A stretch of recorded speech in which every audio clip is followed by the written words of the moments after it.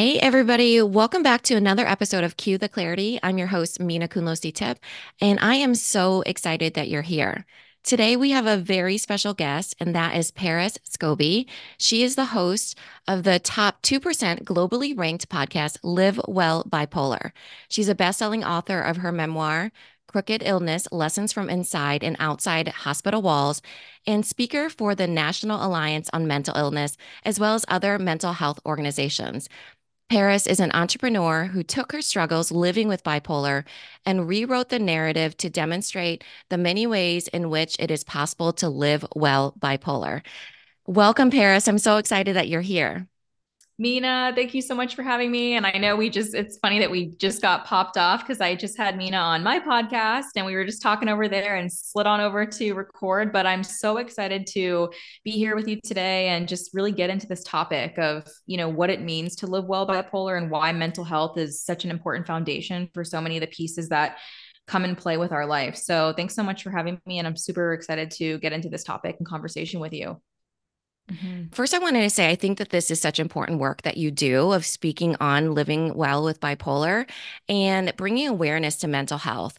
And for all of you that have been listening to me for a while, I respect the work that is done in mental health because I've had debilitating panic attacks. It really helps to know that we're not alone in it. And one thing that I don't hear a lot about is about bipolar. And so I wanted you to kind of jump into your background a little bit more.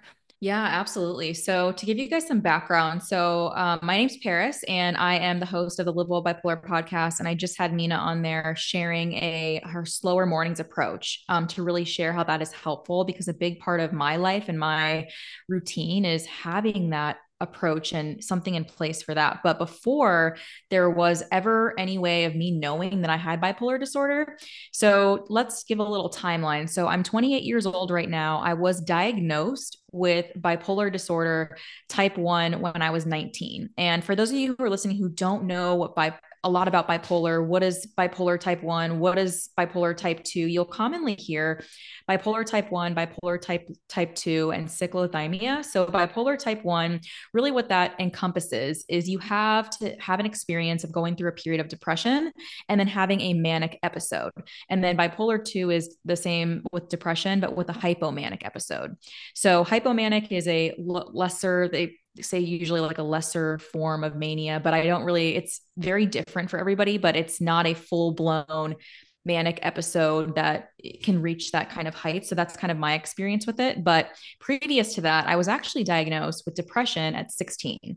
And really, I used to see it as a misdiagnosis. But to tell you guys the truth, I had never had any experience with mania until I was 19. And what is mania? So that is really what you commonly hear of if you go on Google and you type in bipolar mania, you'll see, those racing thoughts, not being able to slow down, putting yourself in unsafe situations, having those ruminating thoughts that can lead to even suicidal thinking, attempting suicide, different things like this that are you're entering a state of psychosis. And really it can be hard to identify how exactly did this happen, and you start to really blame yourself and have a lot of shame. So that was my timeline to give you guys that insight. As I was hospitalized, I was diagnosed with bipolar disorder at 19 years old. But prior to that, I was diagnosed with depression. I had a lot of experience with that previously from around 14 years old, 15, 16 is when I first started to notice a difference in myself. So I went from being like any other kid, right? I loved school. I loved going out, seeing my friends. I really liked studying, getting good grades, being active in sports. And I noticed this sudden decline in not wanting to be as social, wanting to isolate more, not having like the energy or the bandwidth to show up, just having crying spells and being very hard on myself, very negative thinking, not liking the way that I looked, body image issues, struggles with that a lot of people deal with and go through at different stages in their life. But really, and something that I didn't have that was healthy coping mechanism. So I try to deal with that in a negative way that I thought was making things better, but was hurting myself and making things worse, which was self-harm. I've also struggled previously with going through a sexual assault at 15 that really kind of transpired into me doing a lot of negative things later on in life. So just going around, putting myself in unsafe situations in terms of like sleeping with different people to try to forget the trauma that I had experienced. That was my way of running away from it. I thought, if I could just cover it up, if it wasn't as bad as I thought it was, I didn't feel I had that support. So I spent a good number of years struggling severely with my mental health that really led me to my hospitalization. And even after that, so 19 years old, I got my diagnosis, I was hospitalized, but I didn't really start to do the work until I was right around 23. So 19, 20, 21, 22. And then really the end of when I was 22, 23 is when I started to say, I really need to do something different with my life because I'm not happy. I'm, on the outside on paper, everything looks great, right? You wouldn't see me and think something is clearly wrong with this person. Everything that you see on paper, and that's sometimes the problem with mental health, is we see people and we think, well, what's wrong with them or their life? Look at what they're doing, or look at what they're working on, or look at what, these things that we can visually see. But really, I was, again, not comfortable talking about these things or how to navigate it, because the instances that I did try, it was either shut down. I was told, oh, you don't have bipolar, or, oh, that's not you, because, when I was younger, it was, you're getting such good grades in school, you're working two jobs, you're doing all these things at once and you're excelling at it. So it wasn't taken seriously. And I think that that's a lot of the problem, is often with mental health, it can be so stigmatized to begin with that no one actually wants to come out and say, I'm struggling in this way, or I have this diagnosis, because sometimes what can happen is people will be uncomfortable with it. They don't know how to respond. You can have losses, right? People get fired from jobs. They can't maintain relationships, a lot of negative things. So people try to hide it and they try to cope with it in mechanisms that they create that sometimes can make things worse, which was my case. So that's kind of a little summary of the history on my experiences with it so far. One thing I Um, forgot to tell you, though, mhm. actually, that's probably the one of the most important pieces of the puzzle here, is I was hospitalized at 19 years old, and then I went back and I worked at that same hospital when I was out of college. So at 22, I went back and I worked there. So I got to be on the side of what it's like to be a patient struggling inside the walls of that hospital. No insight, no awareness, didn't feel supported. And then I went back and I said, I want to help people of all different ages. And I cover that inside my book. It's called Crooked Illness: Lessons from Inside and Outside Hospital Walls. And so even hearing your story, it sounds like it was a evolution of who you are now, right? Of Mm-hmm. you taking control of your narrative, of figuring out how you needed to be supported. But can you pinpoint any significant shifts that helped you to take control of your life, or do you feel like it was a culmination of all those things? Yeah, so that's a really good question, because I definitely feel like it was for definitely a culmination, but to pinpoint specific things that helped, I would definitely say the top two that come to my mind right now is going back to therapy to heal traumas from my childhood with my relationship with my mom, and then also my husband. So I met my husband 5 years ago. We actually got married this past March, and meeting him and having a partner who is supportive, but also will call me out on my stuff and really help me address, like, here's the patterns that you keep doing and you keep repeating. And that's when I realized, and I had that aha moment of, wow, even if I wasn't with him and I go into another relationship, I'm still going to take these defense mechanisms or these flee and like runaway kind of behaviors that I have. I'm going to continue to do this unless I actually address it and get to the root of why am I like this, and why is are these different things hard for me to resolve. So I would say the two moments that really helped, that were really pivotal for me to see that I can take back that control, is my relationship with my husband, and then really the therapy and going back and being able to repair that relationship with my mom and really have such a good relationship now that I honestly didn't think we would ever have any kind of relationship or ever speak ever. So really those two moments, because that was a lot of my trauma was tied to relationships, like the sexual trauma and unhealthy relationships, a lot of things that have been traumatic that have happened, and then the traumas with my mom. So those two were like the biggest ones hanging over me.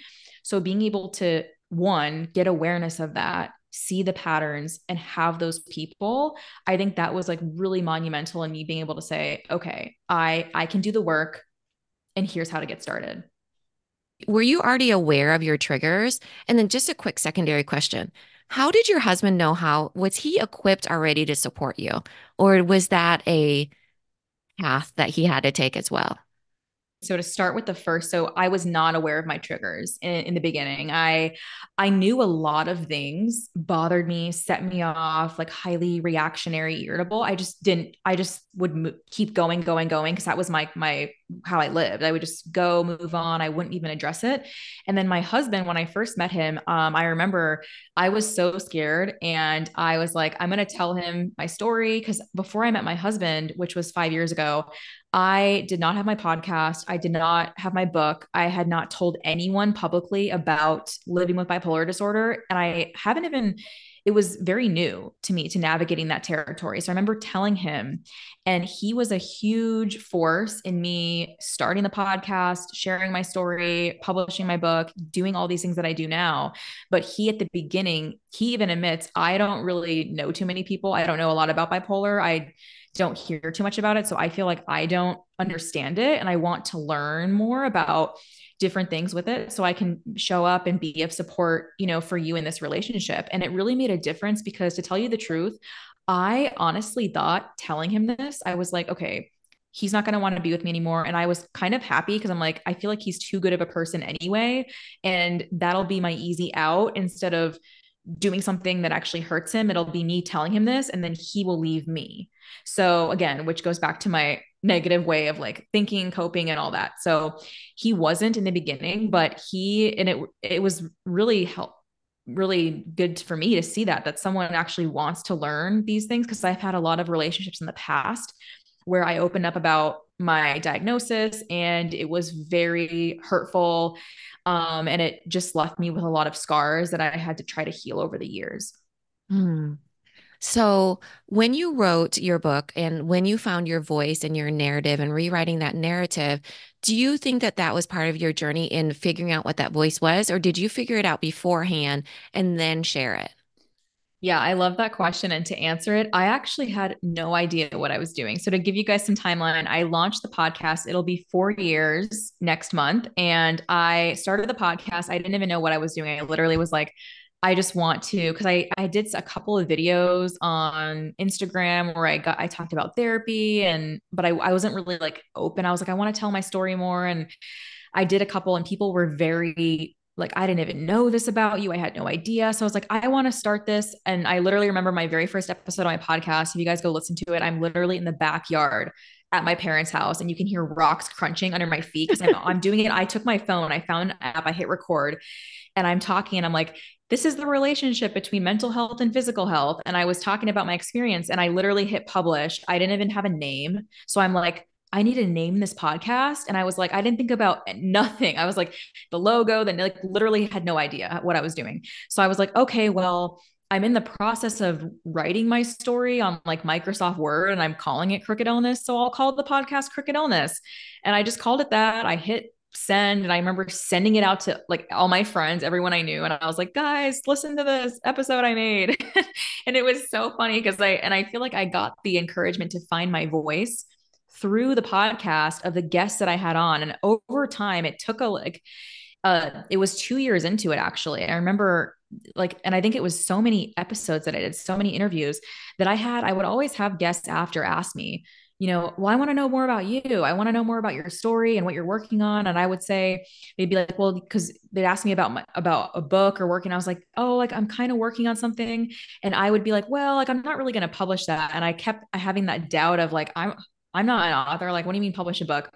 And I feel like after so many interviews, so many people encouraged me and helped me move those pieces of things that I didn't know. Cause I kept having those blocks of like, I don't even know how to publish a book. I don't know how you do that. I don't know the people. And I had the guests that I had ended up introducing me to their teams that they worked with, whether it's like their editor, cover designer, really just helped me have those moving pieces. So I had no more excuses. And they said, this is something that's going to help people. And I feel like when you start to change your environment and you start to hear it enough, you really start to believe it. Because for so long, I was in an environment where I didn't have people who saw any value in my story, and I didn't even tell my story. So it all goes into living with our when you're struggling with your mental health, your environment is so key, because really me doing the podcast, I was encouraged to tell my story, and I started to actually see the value. I was like, wow, I guess this really does help people. And I guess this really does make a difference.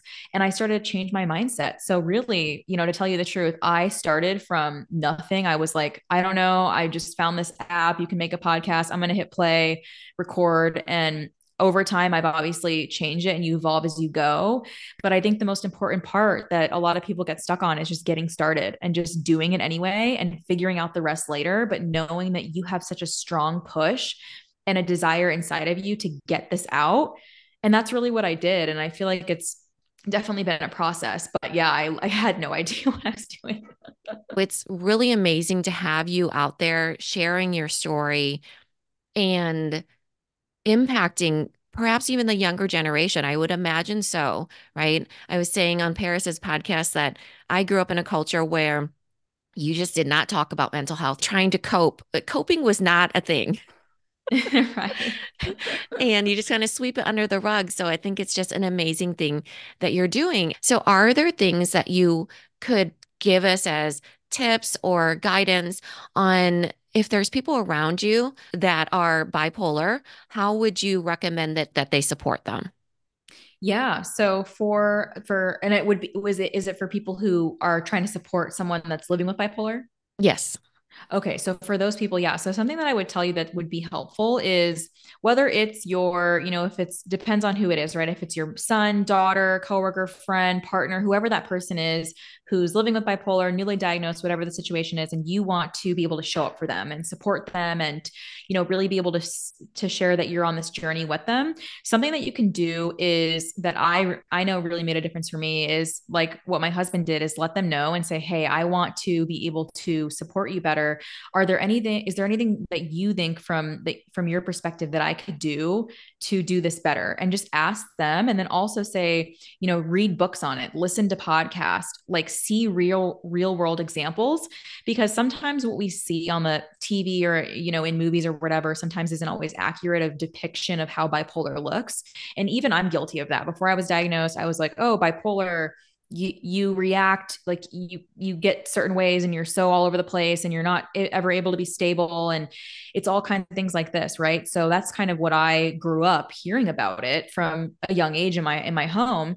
And I would say to ask the person, whoever it is who lives with bipolar, say, I would love to be able to support. What does that look like for you? Or what support, if any, do you feel you need from me? How can I do that? And then also let them know, I've been reading some books on the topic, listening to some podcasts. Do you feel like I'm considered a supportive person? Like, do you feel like you're getting that from me?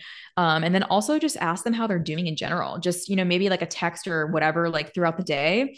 Just, how's your week going? Cause I know that makes me so happy when I get, people like friends just messaging me like, hey, how's your week going? Or how's your day going?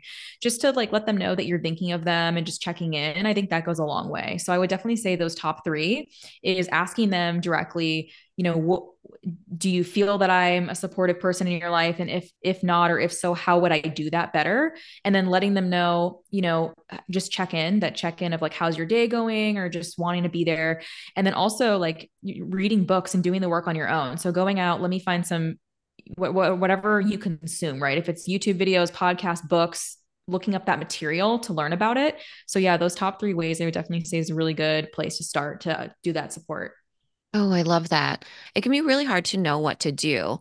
And so, even with me, and I mentioned before that I had debilitating panic attacks.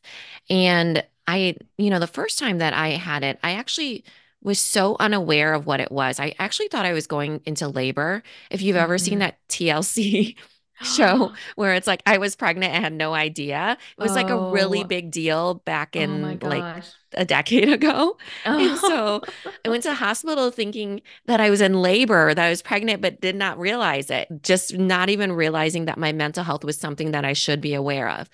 And so for you and dealing with how you are on the good days and how you are on the bad days, do you have a different plan for when you're, I call it a crisis plan. So, for example, my kids know that if I'm having a panic attack, that they don't ask me any questions and that they pour water on my head to help me kind of get through it. You like my body physically kind of getting through it. So, do you have any crisis plans like that? Yeah, so I actually put something in place that I go back to all the time. Like no matter if it's a good day or bad day, I put together it's a free bipolar wellness workbook and I actually have it available. It's on my Instagram. Like when you click the link, it's like the first one in my bio where it's free workbook and Mm. it's a really good way to get clear on your triggers. So for me, that's where it starts, right? So when I want to have that crisis plan, what are my triggers? What do I notice in myself? What are these differences? And then what do I need to do to take care of myself when that's happening? So really being able to walk through that and say, these are the things that are going on, but then here is my support network. Here are the people around me. And I know for me, I have listed as, my husband, my parents, my sister's family, and then some friends. So really what I do is I have that where I'll actually reach out and I'll have those people and I'll say, look, like I'm experiencing this. And then really just a lot of it too is my husband. So we'll just have, time together. We'll sit, I'll talk, I'll tell him exactly how I'm feeling, how everything's going. And really that helps me get ahead of it because in the past I would just wait. I'm like, I don't need to talk about things. I'll just wait. And if you do that, you kind of wait till things like show themselves and like you basically end up like either exploding on people or getting really over the top. And things that I used to do in the past that I actually stopped doing this year is drinking a lot less. So my plan now going into the new year is to have like maybe a couple drinks throughout the whole year.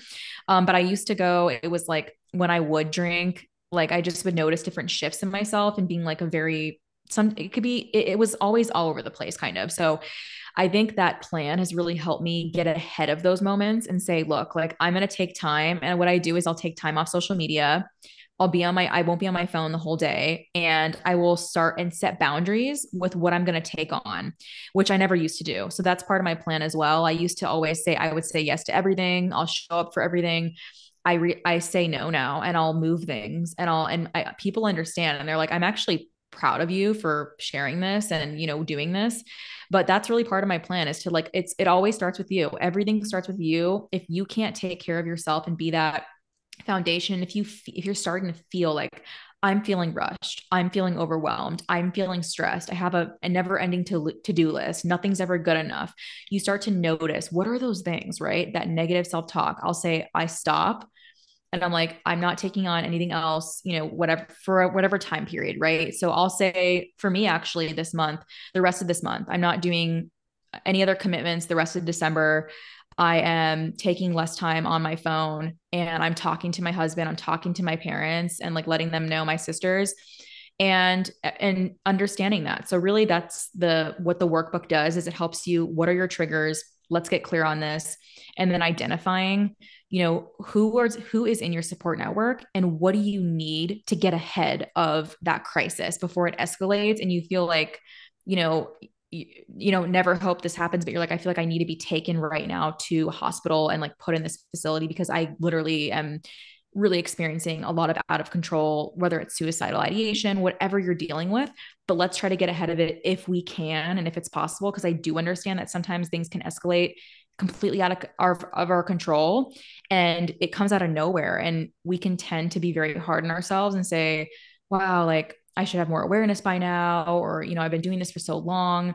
But, no matter what it is, or no matter how much work we do, I would definitely say that that's a really good place to start with identifying those pillar things of your triggers, your support network, and then what you need from each of them, but then also what you need to do as well. So, talking about it and like being okay with asking for help and saying, I need help and getting started with that conversation. So, do you think that talking about it has helped you to kind of go through the journey of living well with bipolar? Like actually vocally talking about it? Yeah. So I feel like talking about just my experiences in general. And I used to not think that before I did do this. I was always afraid. I was like, oh, I can't share this. Like I'm really scared, but now I start to look at it from the sense of, if there are people who react, negatively or whatever certain way, I can give them grace and understand that, I don't know them or their story. It could be very triggering for some people who see someone like me who's very open with their mental health going into this. So I like to have that grace for those other people as well. You've given so many great tips. I've loved all of them. Are there any other tips on advocating for yourself when it comes to mental health? Yeah. So if I could give you the top one, it could be to deconstruct the things that you thought to be, because I know some of the negative things for me is I thought that asking for help was a weakness, showing Mhm. vulnerability was bad. Talking about your mental health or the struggles that you're still facing makes you look like a fraud or whatever, like you're not really who you say you are or whatever, these, those things that we have, right? Deconstruct those and break those down. And also, like, again, like, really see the reality, right? Because there's so many people out there who are open, and really, what are you, who are you hurting? I think about it this way, is like, who are you hurting by not sharing your story, and who needs your message that you're holding inside yourself because of yourself. You are the one letting yourself, because you're telling yourself, oh, I'll look stupid or no one's going to think it's, we do it all the time to ourselves. So who really needs to hear that message? But then also remember to celebrate the fact that you are enough exactly as you are without having to do anything to prove that. Because sometimes we can get so caught up in, oh, let me look at my, your mental health journey overall. And, some people don't have that timeline where they can say, I'm in a better place now than I was last year. Maybe they're in a worse place now than they were last year. So that doesn't make people feel better. So I would say, really, to be able to give yourself credit and know that you are literally enough and you are loved and you are valued and your story is important, no matter what part you are right now in your story. And it can definitely have an impact and help people in ways that you don't even know about, really. So I would definitely leave you guys with those words, is to, it's okay to deconstruct and break things down and actually put those thoughts on trial and say, I'm going to bring the facts and back this up to show why this is not true. Because I think vulnerability is a weakness. Why do I think that? Right? Where does Mhm. that come from? You're like, okay, well, it came from when I was a kid and I, opened up to, your teacher or something, and they said they made fun of you in your class, right? Okay, I'm never going to be vulnerable again. So that was one time and one experience. And then really just going through that list, and it really helps you give yourself that courage and see that what you're doing is for a greater purpose and for a greater good. And you're still working through things. And to know that we're always going to have those moments, no matter how much work we put into our mental health, no matter our support networks, the things that we have in place, we're still going to have those moments that come up. And, just hearing you talk about you're dealing with the panic attacks. I've had panic attacks in the past too. And remember the first one I had no idea what was happening. And my husband was actually with me.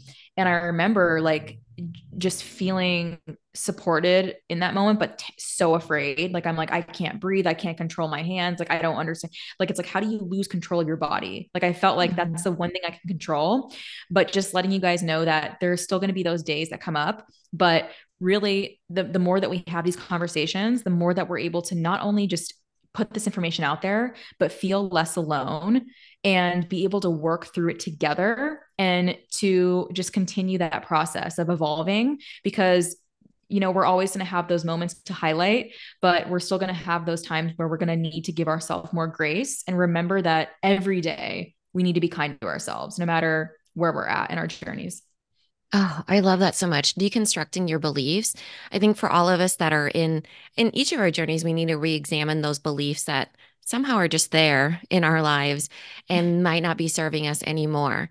So let's wrap it up with something that you would recommend, whether it be a book or a resource, or maybe it's the number one resource that you have, or an episode that you have that you think that everybody should listen to. Yeah, so I can tell you guys, there's an episode on my podcast. It's actually the episode that I literally just did on Monday. And whenever you're listening to this, it's actually episode 181 of my podcast. I recorded that with Kevin Hines, who is an incredible advocate for mental health. He survived a jump off the Golden Gate Bridge, and you may have seen his story in his documentary. He has his third book coming out this year, but he travels, 300 days out of the year, up to up to around there, speaking and sharing his story. I actually had the pleasure of meeting him at a great organization in Gala this past year here in Arizona. But he shared an incredible message, not only his journey living with bipolar as well with psychotic features, but what it was like to be only one of 36 to survive the fall out of the off the Golden Gate Bridge, but to regain like the full ability to be able to walk and all of these different things that he's been able to do. But really, the message that he shares in his story is so powerful. So that's episode 181 of my podcast. And really, just again, it goes into sharing why your story matters, why you have value, and really the takeaways that he can share of what it's like to be active, like to still to this day, he talks about, I still have chronic thoughts of suicide. I still live with this every single day, no matter like he's been doing this for over 25 years, advocating in this way and this work. But I love his transparency and it goes into just this entire journey of mental health. So I think it's a really powerful episode. And I think you guys would really take a lot away from his story. I'll link that in the show notes, everybody. And then thank you so much, Paris. Where can everybody follow you and share you?